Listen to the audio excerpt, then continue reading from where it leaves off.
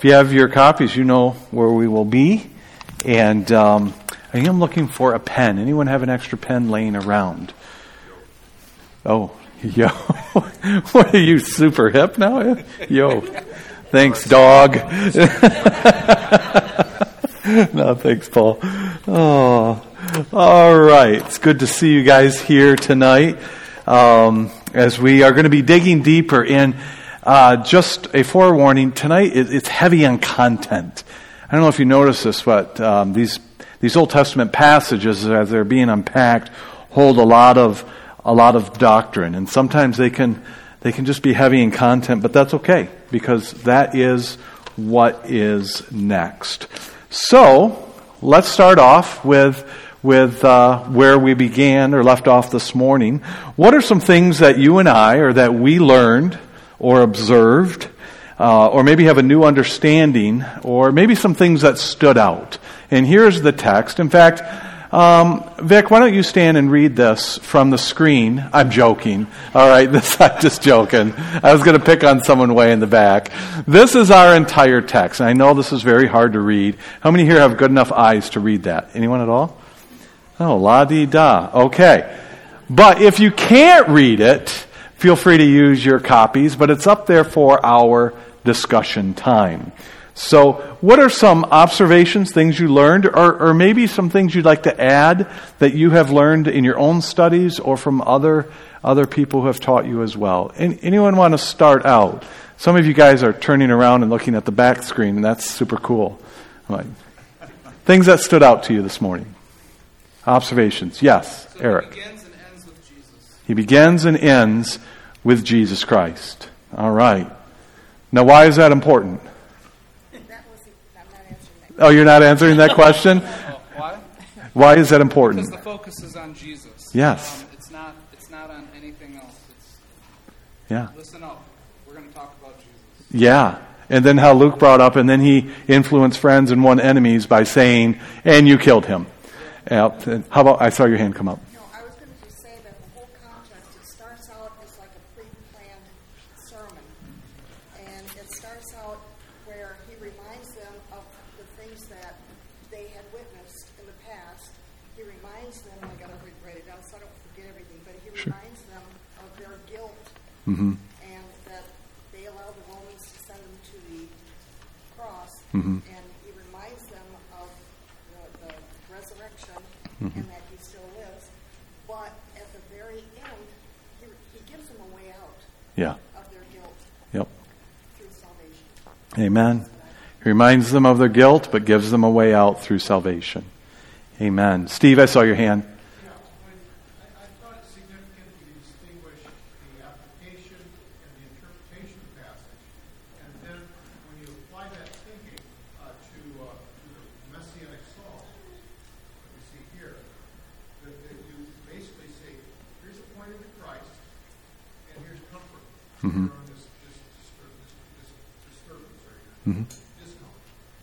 And what I found really interesting is that David, writing to his peers who are discomforted, uncomfortable, and suffering, this is comforting to them, but it's really not written to them. Yeah. It's written to Christ. Yeah. And just like we go and we read prophetic utterances of Scripture, and they weren't written to us. Mm-hmm. Okay, and what was sort of mind-blowing is it wasn't written to them either. So that's sort of thing. Yeah, God is actually outside time speaking prophetic utterance about Christ that we make application. Amen. Amen. Thank you, Steve. Anyone else? Observations, applications? Yes. The reminder that joy is directly linked with cultivating God's presence in our life. Mm-hmm. Yep.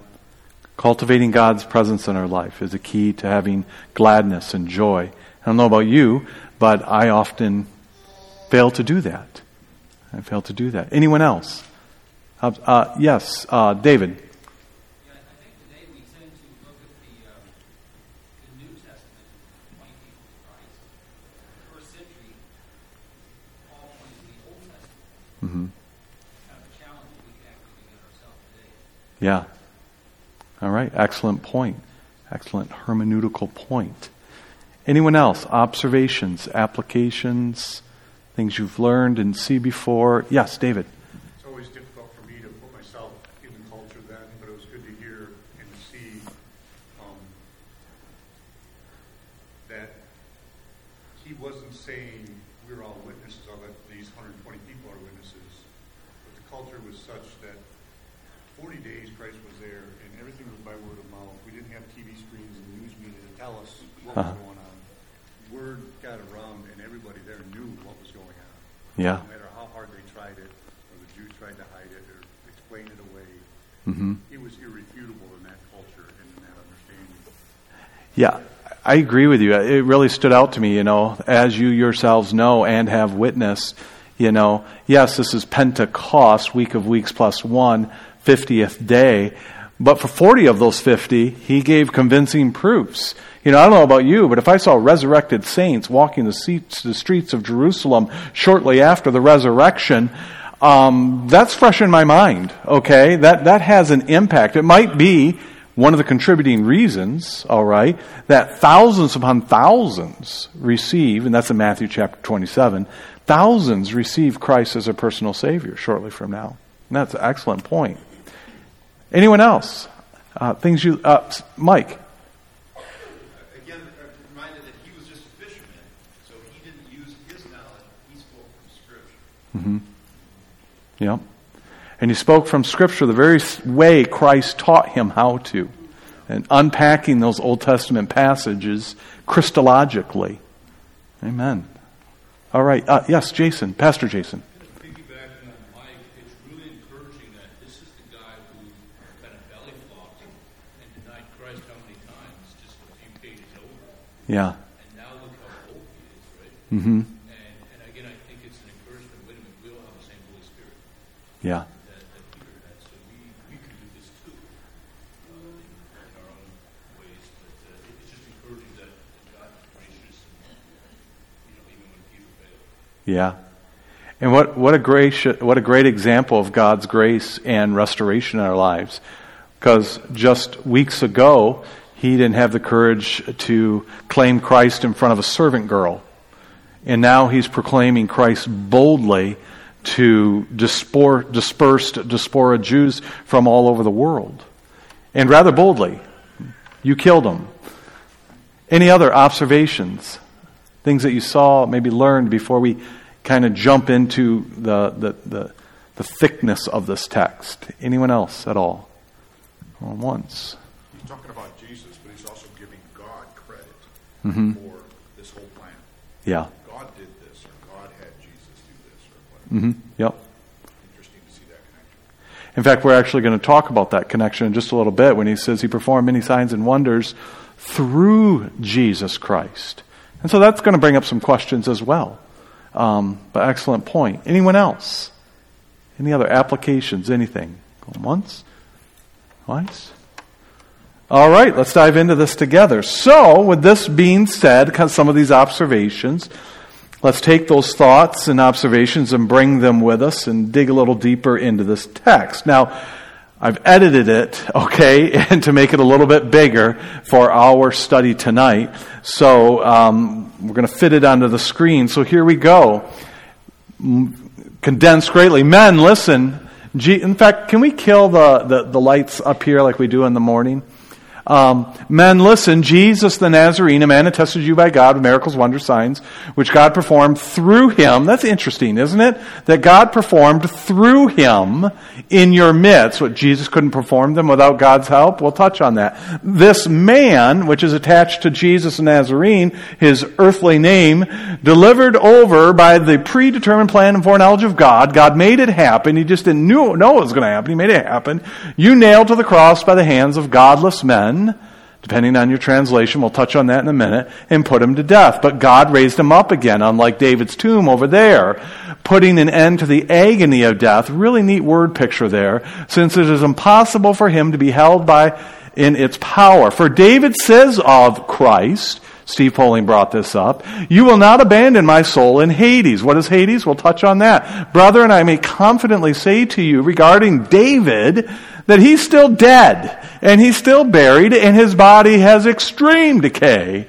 His tomb is with us to this day. Therefore, let the house of Israel know for certain that God has made him, that is Jesus, both Lord and Christ, whom you have crucified. That's a quick word of prayer, and we'll walk through this together. Gracious Father, help us to understand your word.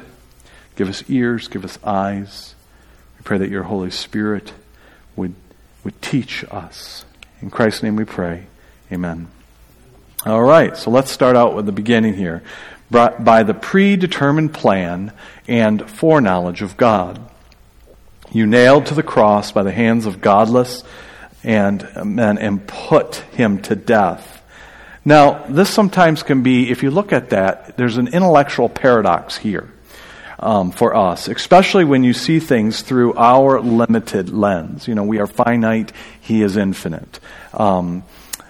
But there is a divine paradoxical truth here that is really not just laced here, but it's laced through all of Scripture. In fact, we see it here, we see it in Psalms. And it is this: while God is completely sovereign over all things, man is still fully responsible for their sin. God is completely sovereign over all things, even the cell phone flipping through the ground, all right? But yet, Amy is fully responsible for dropping that phone at the same time. Now, you understand what I'm saying there. That's a paradoxical truth when we first see that, is it not? Now notice, there is no diminution of human responsibility here. He doesn't say, hey, just because God foreordained it, you're half to blame. No, there's no reduction of human responsibility. Peter sets in front of us the total sovereignty of God right alongside the complete responsibility of man. There is none righteous, no, not one. All have fallen short of the glory of God. Unless we confess with our mouth, and on. Scripture talks about the full responsibility of us. How is it possible? All right? The answer, how is it possible to be fully responsible yet God being fully sovereign? The answer, according to, and I don't know if Laura's here, but JMAC, all right, is by separating the plans of God from the sins of man. All right? Men are responsible not for God's plan, but for their own sins. In fact, I want you to see these words here, by the hands of godless men. Now, many people like to think this refers to one or two possibilities. And really, they take turns pointing at each other. It's really almost like a cosmic scene within Congress, that no matter what the issue is, one side is pointing to the other side as being at fault over something. And it's really getting unbelievable to this point. And if we could close those back doors, that would help me out greatly. Thank you. So by the hands of godless men, one of two possibilities here, but I would like to think outside of the box. I think there's more than just one out of two. I think there is 2 out of 2, and I'll show you why I say this. And they take turns pointing at one another. Now, some point to the Jews, all right? And some point to the Gentiles, and more specifically, the Romans, lawless men which crucified him. All right? Let's see here. Oh, am I in trouble? You like me? Your attendance is marked. All right. Some point to Jews, some point to Gentiles or the Romans when they see the word godless men.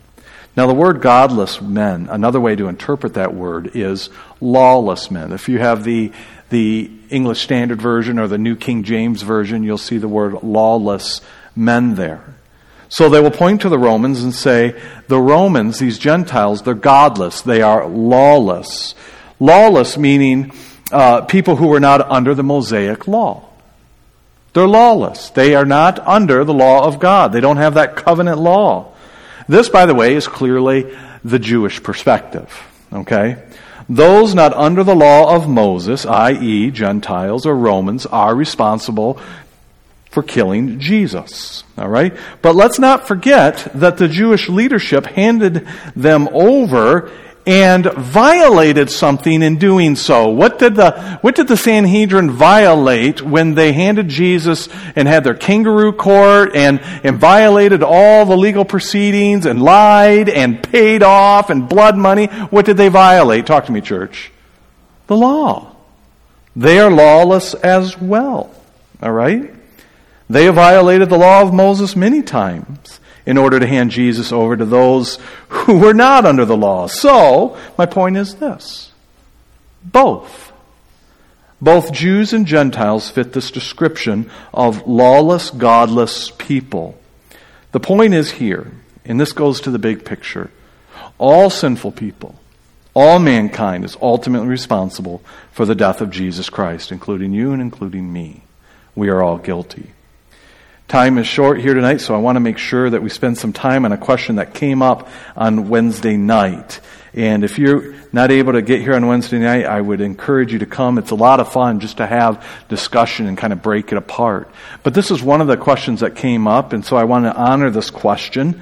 And it's from this set of text here. Miracles and wonders and signs which God performed through Jesus in your midst. We got it highlighted there in the green. So the question that came up on Wednesday night was this. Did Jesus need God's help? Did Jesus need God's help to perform these miracles? Is Jesus fully God in flesh? All right? Or is he some sort of adaptation or co-agent that God indwelled and he desperately needed God's help to perform things? Is Jesus fully God? If so, why did he need God the Father to perform miracles through him? What does this mean? That's actually a very good question. The answer is found in attaching this green text area here to the beginning of it where it says, a man attested to you by God. That flashing box is the answer to the highlighted green part there. By miracles and wonders and signs which God performed through him in your midst, he attested Jesus to man. Now some will use this text, and this is a little bit heavy in context here, but it's important to understand this because we've literally had people come into our church and try and sell this, all right? And what they are selling is heretical. It is heresy, it is false teaching, it does not belong into the church. And it is called the doctrine, whether they realize it or not. Sometimes more times than not, they don't understand what they're saying. But it's the false doctrine of adoptionism. Adoptionism.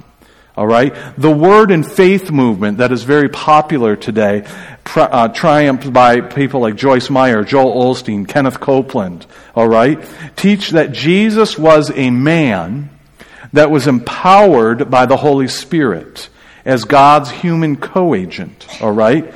That he was indwelled at the baptism when the Holy Spirit came down and left him upon the death and gave up his spirit. Because of this teaching, the Word and Faith movement will tell you we should be able to do the very same things Jesus did because we too are God's co-agents and we are empowered by the Holy Spirit and we should be able to do and perform and live the very same way. Hence the phrase, Word in Faith. This verse speaks, they would use this highlighted green area that God performed through him in your midst to speak into that false teaching. All right? And you know what? This false teaching would be true if it weren't for one small thing. If this were the only verse ever recorded unto man and given to us, then maybe we could argue this point. It would be true if there was no context around it. But unfortunately for the Word and Faith movement, their doctrine is rendered false by the very Bible they claim to teach. The greatest enemy of the Word and Faith doctrine is, in fact, the Word of God.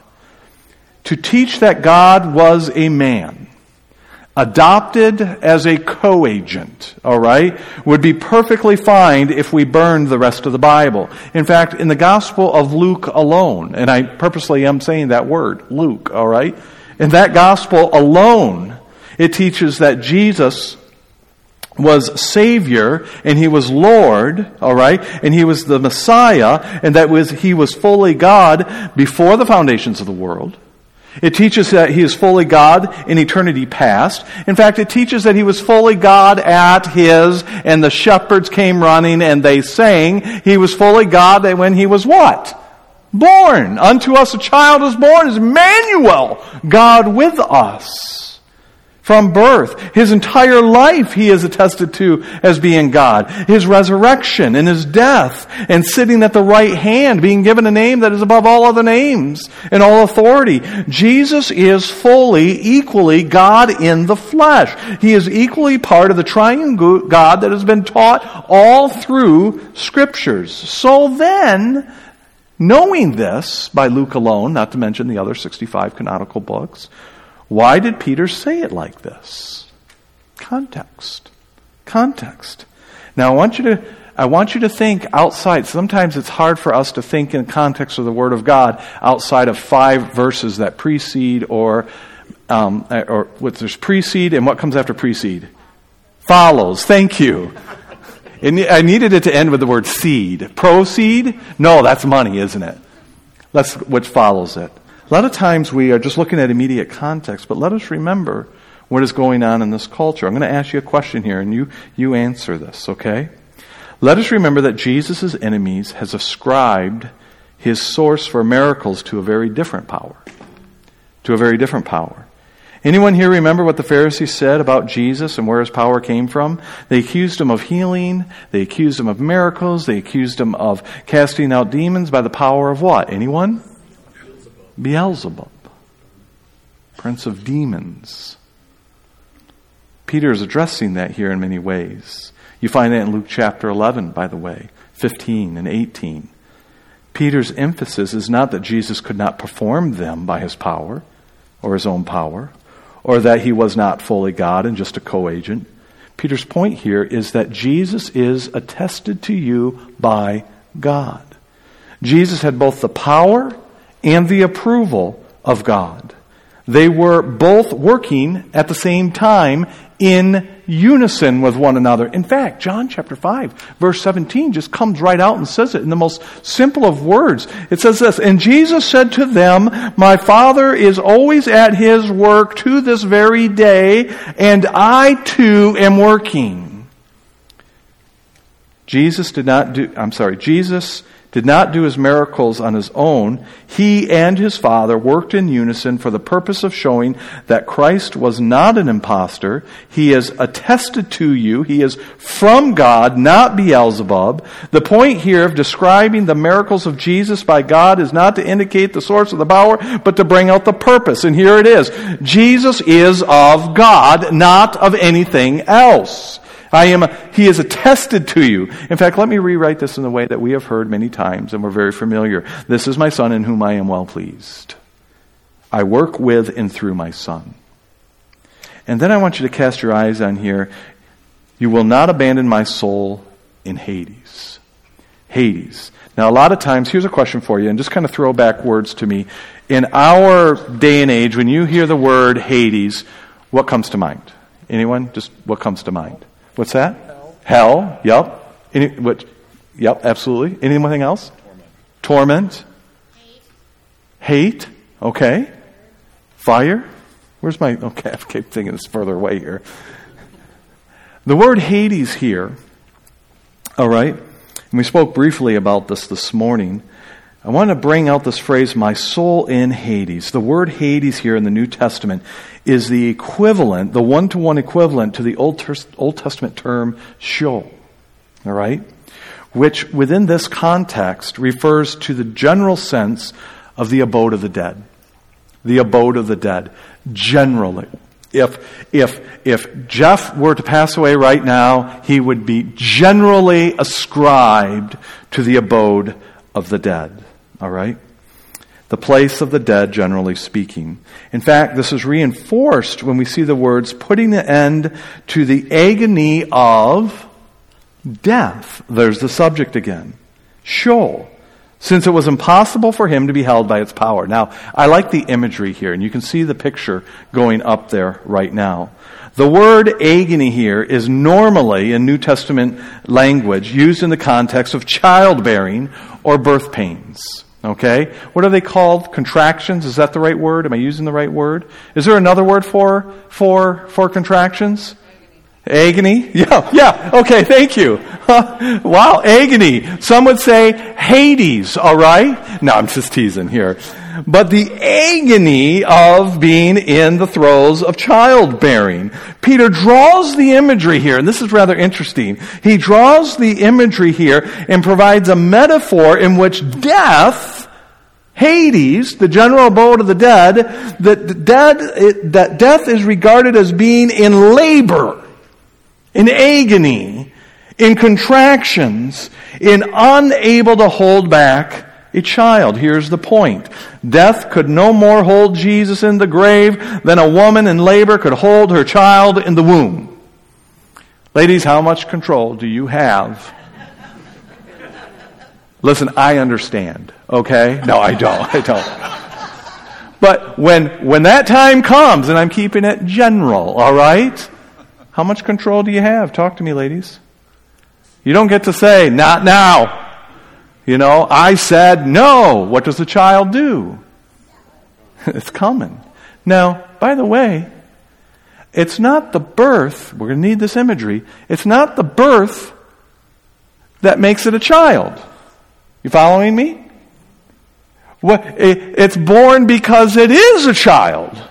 It's coming. You cannot stop it because it is a child. Now, with that in mind, we may say, yeah, great word study. What does this have to do with my faith? Here it is. What Peter is saying, now let's bring all the context with us right now as we kind of just pull ourselves out of the weeds in this heavy content. What he is saying, while he is in this new way of the Holy Spirit indwelling him at Pentecost, with the echoes of tongues still lingering against the building, he is teaching this. The resurrection is not what makes Jesus the Messiah. The resurrection happened because Jesus is the Messiah. Amen, church? Just like a child is born. It's not a child because it was born. It's born because it's a child. He is the Messiah. It's important to note here that the greatest proof that Jesus is the Messiah is not his amazing teaching, as great as it was. It's not his miracles, as great as they were. It's not even his death, as monumental as it was. The greatest proof that he is what he says he is the resurrection from the grave that could not hold him.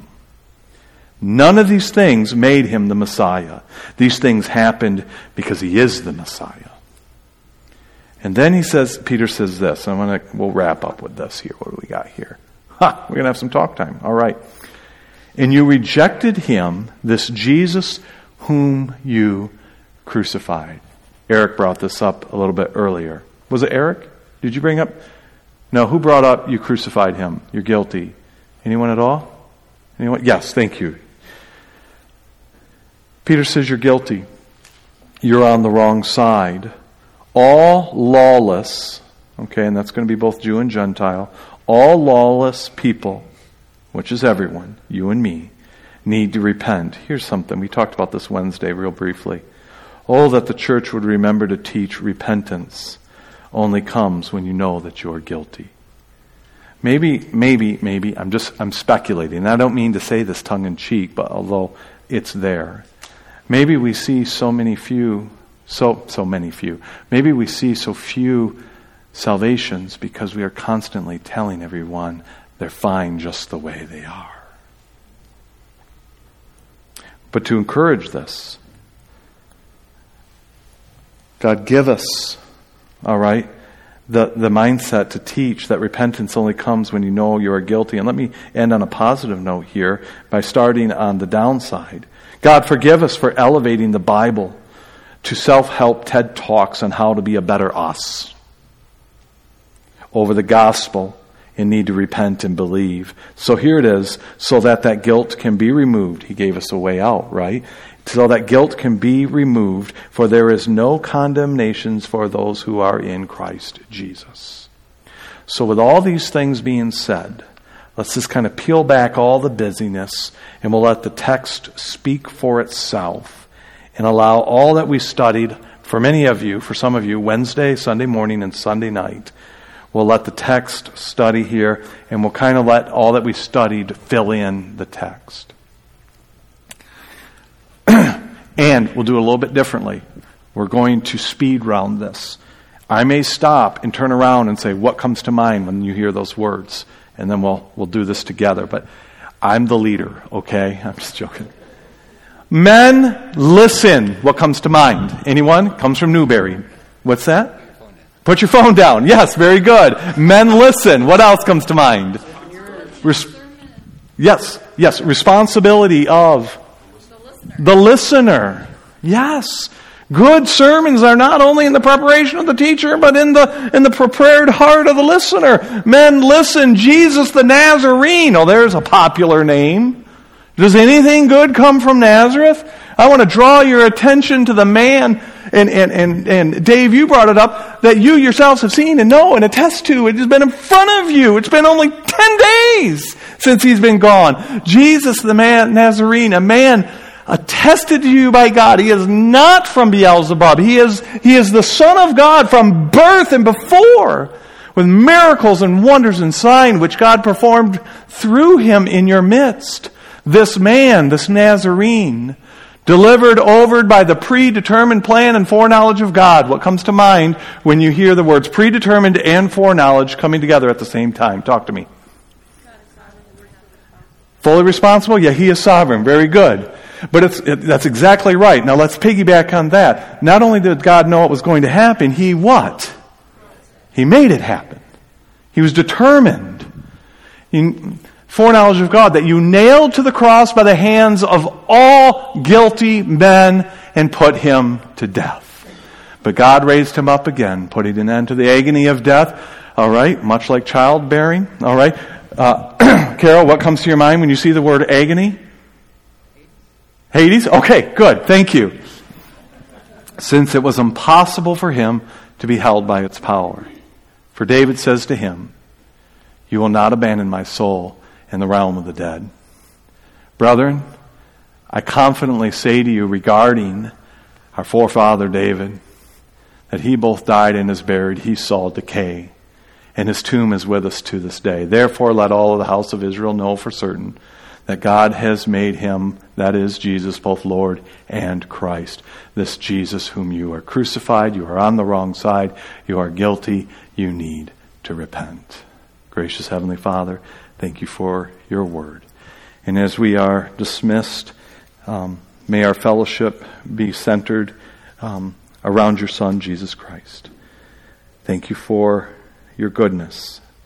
Thank you for being a good and faithful God. We pray this and we ask this in your Son's precious name.